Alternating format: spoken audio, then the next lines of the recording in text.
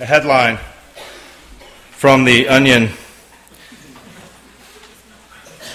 Street evangelist saves 300 souls from enjoying the park. It goes on to read, San Francisco, open-air preacher Brother Sam Hilson rescued more than 300 of God's children from appreciating a cloudless spring day at Golden Gate Park on Tuesday by informing them of their sins and the swift approach of Judgment Day. I like that. Street evangelist saves 300 souls from enjoying the park, rescuing them from a lovely, cloudless spring day. Today we are going to talk about this third holy longing of the church, which is an instrumental part of our embedded DNA as a community breathed into life by God. We've talked about the first two that are raison d'etre, according to Nathan, Arizona. He doesn't talk about this exactly, but he uses that expression, is worship.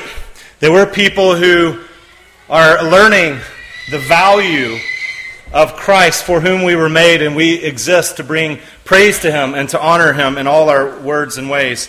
We've talked about nurture, the second strand of our embedded purpose, that we would be a one anothering community that is helping each other become more like the Savior. Worship, nurture. See, worship has to do primarily with God. Nurture has to do with each other. And then we also have a relationship with the world. And we're calling that witness.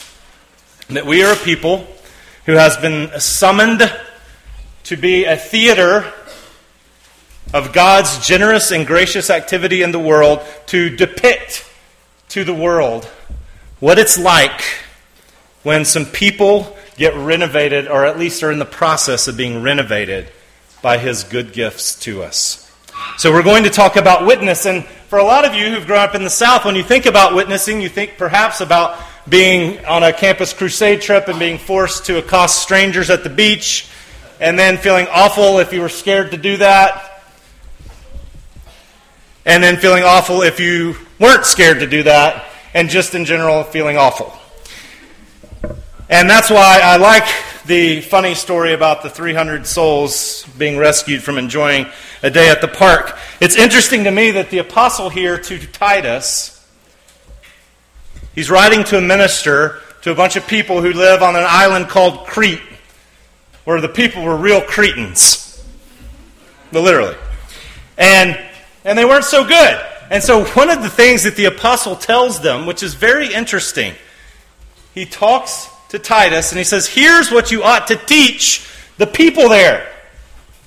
Which people? Old men, older women, younger men, slaves, masters, basically the gamut.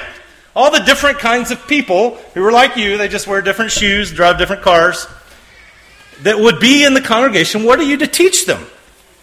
And one of the things that you realize very hurriedly is that the apostle tells them that they are a sent-out people in the sense that they have a relationship with the world. They are somebody who is bearing witness to a reality, but they're not necessarily and mostly sent away. Because all the advice he gives here is pretty humdrum in a sense. If you've been around churches, you've heard all this stuff. But his reasoning you might not think about all the time. The apostle tells older men, he says, teach older men to be, temperate, worthy of respect, self-controlled, sound in faith and in love and endurance. Teach the older women to be reverent, not to be gossips, not to drink too much, so they can teach what is good. They can teach younger women how to be wives and how to be mothers, how to be women in this world. Teach younger men to be self-controlled. See, he's basically urging them to a kind of life that's beautiful by comparison to the people around them who are being ruled by their own urges, by their own juices, by their own biological inner workings. And the reason for all of this is these. so that no one will malign the word of God. So that those who oppose you may be ashamed because they can say nothing bad about us, so that in every way you may make the teaching about God, our Savior, attractive. See, certainly the apostle himself, he was sent out. He was sent out around the known world. He could say, I've preached this benevolent news of the way things really are, this gospel of the kingdom of God and God's benevolent invasion of the earth with grace that is a glue that holds things together. He says, I've proclaimed that to every creature under heaven. He's been sent out to do it. But in most of the letters that he writes to churches, he's not sending them out. He's just telling them that one of the things you do in all the mundane, dreary, boring things that you do is you're carrying a name, a message, a reality with you. That's why I've said before and love this quotation about the word witness. To be a witness, says one cardinal in the Catholic Church, is not to stir people up or to promote a bunch of propaganda, but it is to be a living mystery.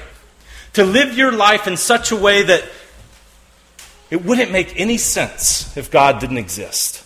If Christ were not in your life would not make any sense. That people would puzzle. Why are they working so hard at that menial job? Why do they keep loving that rotten husband? Why do they put up with that kid who keeps disappointing them? Why do they keep giving away their money? It doesn't make any sense. Why does she submit to him? He's a doofus. Thank you, Barnes. That was the right response. I'm just going to commend responses when they're right. And the children often respond rightly. I don't know. Yeah, so good. Good work. The apostle has a pretty profound sense of the kind of people we are. Doing the ordinary, mundane, trivial things that we do is the place. It's the address where you're going to speak the loudest about the reality of God in your life and God on the earth. It's pretty interesting to think about. And most of you who have lived on the earth for longer than some of you who just got here to Covenant College will realize that about, and I haven't done the research on this, but about 93.4% of your life is going to be doing very humdrum things. Things that don't seem that dramatic. They don't seem that life-changing. They don't seem like they're changing the world. But the apostle speaks about doing those things in a kind of way that recognizes the grace of God that has appeared and has said, I am a conduit that makes that grace, those gifts, that benevolence, that affection known to other people. Lewis Smedes writes this in his biography. He was a professor at Fuller Seminary. And he talks about being a freshman at Calvin College. Yeah. Dang Dutch. Just kidding. It's a joke. It's a wonderful play. Okay, so he was a freshman there. And he wrote this about his experience in an English composition class. To a God, the likes of whom I had never even heard about. This kid who grew up Christian. To a God, the likes of whom I'd never even heard about. This God, he describes, after being in his English class, liked elegant sentences and was offended by dangling modifiers. Once you believe this, he said, where can you stop? He was in an English class, and the English professor had convinced him that God cared about the way language was being used, because that was the domain that the English teacher was working in. God cares about the sentences you form and about the way you use language. If this matters, then where do you stop? Pierce Pettis coined this in a song one time. He said, everything matters if anything matters at all. Everything matters, no matter how big, no matter how small. Christians can believe that. We don't say God doesn't care who wins the football game. God cares about all kinds of things. He might have reasons for winning and losing and how things are played, as all the trite cliches go. But he cares about these things, so he recognizes this. If the maker of the universe admired words well put together, then how must he love sound thought well put together? And if he loves sound thinking, how must he love a Bach concerto or the latest Taylor Swift song? He didn't say that. That was long ago. But some of you don't know what Bach is. And if he loved the Bach concerto, then think of how he prized every human effort to bring a foretaste, no matter how small, of his kingdom of justice and peace and happiness to the victimized people of the world. In short, I met the maker of the universe who loved the world that he made and was dedicated to its redemption. I found the joy of the Lord, but not at a prayer meeting, but in English Composition 101. See, that's what's riveting about getting the vision of what the apostle's talking about here, so that in every way you may make the teaching about God, our Savior, attractive, that he knows that Jesus has, as I said in chapel on Wednesday, propped himself up against the ruin of the world. He has come to life in you, and he said, you, as you go out as little Christs, in every place where you work and play, you are the medium that carries the message about God's interest, his loyalty, his unflagging concern for the world. So he cares about the way you use language, and he cares about the way you change a tire, and he cares about the way you do the dishes, and he cares about the way you hire and fire, the way you take a job and leave a job. He cares about the way you do your homework and the way you practice. He cares about all of it, because all of it is an occasion for you to recognize his graciousness and for you to reflect it like a very bright beaming mirror to the world.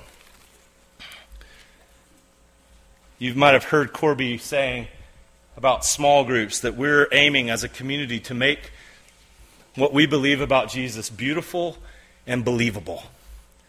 And of course, that's what the apostle's talking about right here.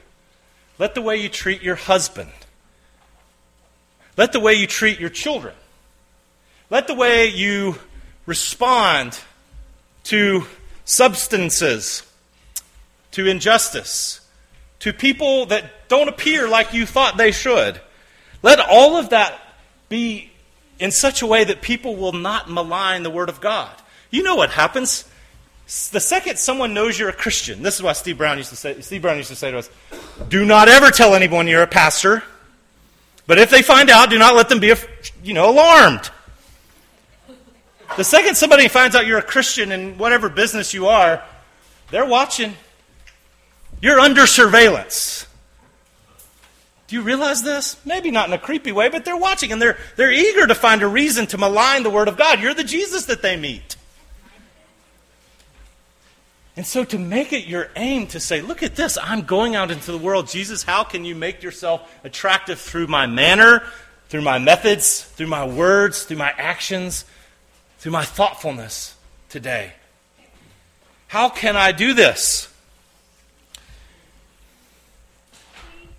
The apostle says that this Jesus gave himself for us to redeem us from all wickedness and to purify for himself a people that are his very own, eager to do what is good. He gave himself for us to purify us, to make a people for his very own who are eager to do what is good. See, that's part of how the apostle can imagine that all the normal stuff you do is a huge part of where you're going to be a living depiction of Jesus in your life. Someone recently wrote a book that said, did Jesus waste most of his life? It's a good question to ask. We know Jesus lived about 33 years. We know that his public ministry lasted about 3. So that means that, in a way, a lot of people think that for 30 years, he was just kind of wasting time and playing video games and stuff. Thank you that someone over here realized I was telling a joke. But no, okay. But for 30 years, was he wasting his life as he learned a carpenter's trade, as he was a child in his parents' household, as he went to synagogue, as he built things and fixed things, as he learned to pray? And we have to say, no.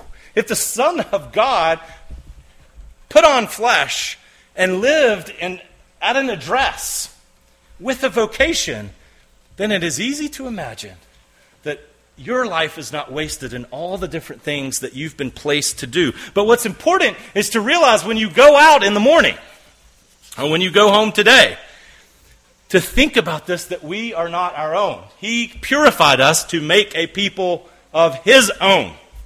Now think about how much it would change the way you thought about your work. Because if I ask for a poll right here, and I'm not asking, so don't raise your hand, because your employer might be here and then they're going to not like you. If I ask you, how many of you think that you are being paid sufficiently at your job? I think no one would raise their hand. Everybody I know thinks they need to be paid more. Now, how many of you are treated by your boss the way you know that you should and deserve to be treated? You've been taught this your whole life every time you got an award for doing nothing. That's a joke. Most of us think we ought to be treated better. Most of us think we ought to be paid better. Most of us think our conditions ought to be better and that our work should be more fulfilling, and it shouldn't certainly be so doggone aggravating. But what if you went to work in the morning and you had this thought? The main thing about me is not how much money I'm getting paid, or what the actual work is, or whether I'm fulfilled doing it. I belong to Jesus. He has purchased me. And what if He wants to spend me at Starbucks for $8 an hour? How will I let Him spend my life there? What if I'm just a lowly mom? Do you see the air quotes? And I'm not producing anything of value in the world except for 2 or 3 or 6 or some of you 22 humans. You can look around and think, I'm not doing anything. I'm not doing anything of worth. I'm just caring for these little people who suck life out.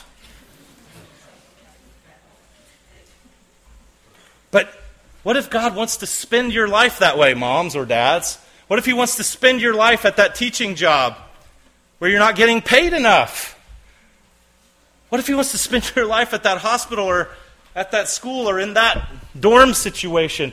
What a change of mindset it is when you go into a situation, instead of constantly thinking, there's got to be something better, there's got to be something more fulfilling for me, there's got to be some way for me to impose my marvelousness on the world in some way. How can I impose my gifts on the world? Can I gift the world with myself?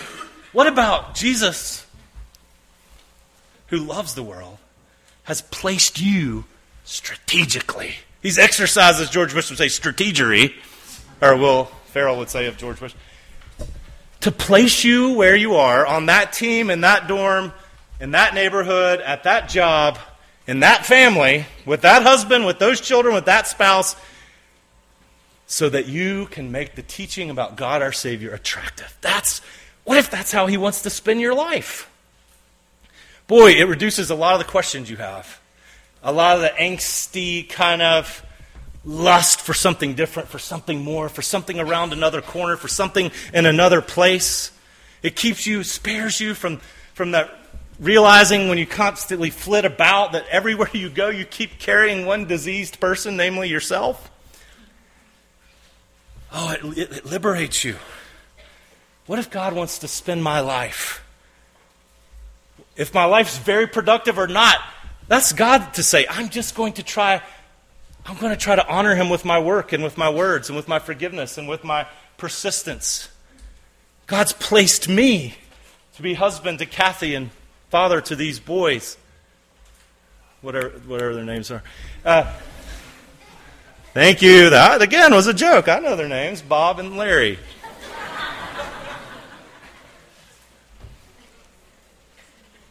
God has placed me here to love you, to try to trust Him with you and in front of you. And He's placed you wherever you go out tomorrow. You're His. You're mediums of His message. You're here to make the message believable and beautiful. Now, sometimes it doesn't work right. A guy in the last service told me, hey, across the street from my shop the other day, in a town that I won't tell you about, they were setting up a tent to have a revival. And the preacher, who was wearing a wife beater, which I think is at least a worthy detail for humor, who also had a pistol on his hip, which is also something I stopped doing a few years ago. But as they were setting up the tent for the revival, the preacher and his son got into a fist fight in the street. Preacher wearing a gun. My secretary, he said, had to call the police. You get the popo there to interact, to interrupt the two men of God who were duking it out for the sake of the heavens. And I think, yeah, that sounds about right. That sounds about right. Because sometimes we don't represent the Savior in a very attractive way, do we? Or I can't remember if I told you during a baseball game not too long ago. Then one of my assistant coaches, at one point in the game, I think I had just fallen to my knees and started weeping, said, "Hey, remember you're a preacher." And I said, "Yeah, one that's saved by grace."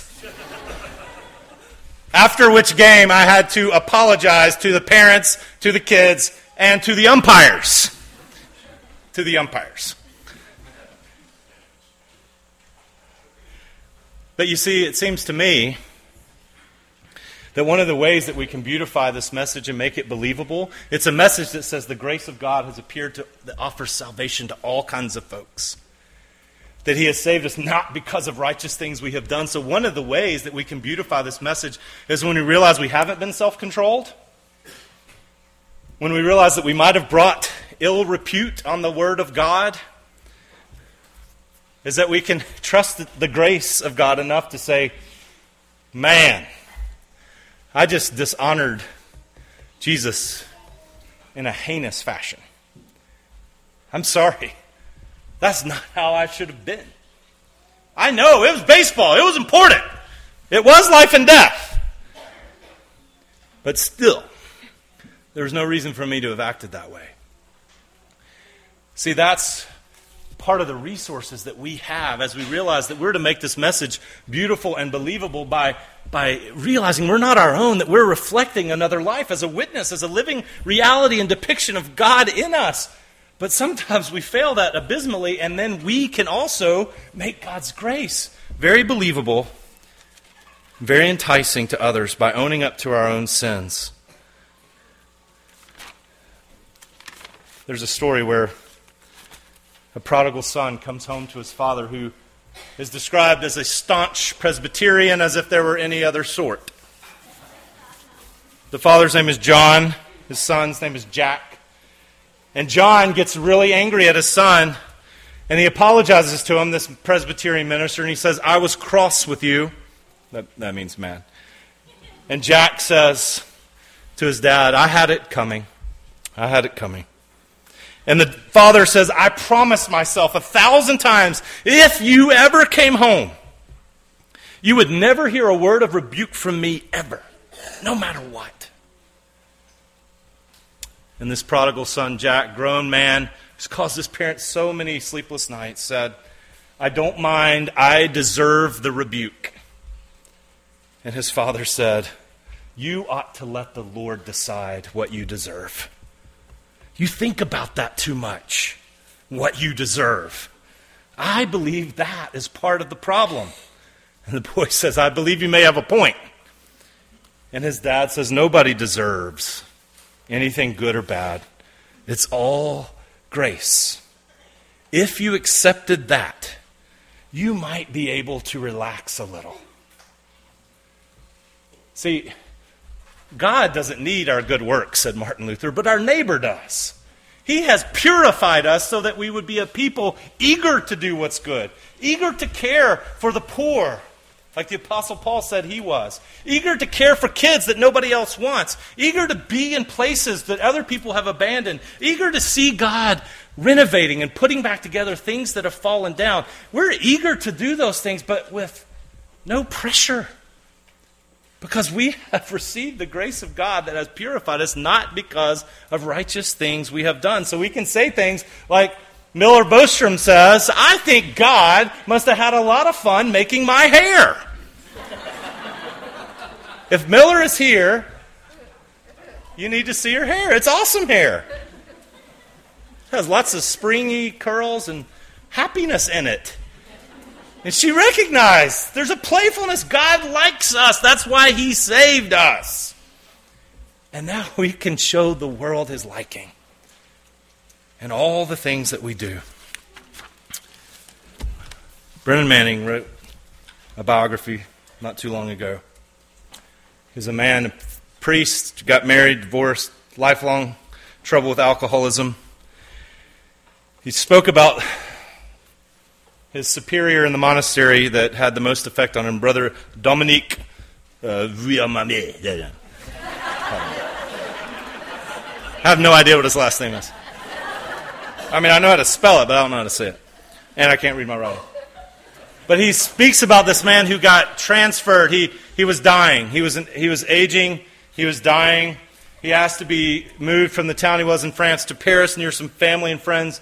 He took a job as a night shift watchman where he worked from 11 p.m. to 7 a.m. in the morning. And in the mornings, he would walk in the local park where all the riffraff was, with the winos and the losers, the homeless people, the people that were discarded for one reason or another.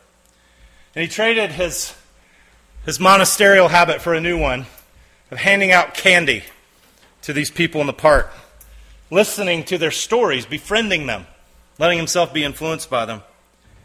And when he would leave them, he said this. It became an anthem for Brennan Manning, if you've ever read any of his books or heard him speak. He would say to them, Jesus Christ is crazy about you.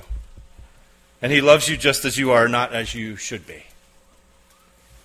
He would say this with confidence to people who could surely not believe it, just like most of us can't, that the grace of God has appeared to all men to bring salvation, not because of righteous things we've done, but because of his mercy. That Jesus Christ is crazy about you, and he loves you just as you are, not as you should be. And he's never going to leave us as we are. But he finds us and loves us through as we are now. We can bear witness to that with our words, with our work, with our repentance, with our attitudes, to make it believable and beautiful to a world who is thirsty for that kind of grace on tap. Let's pray and pull out your bulletin.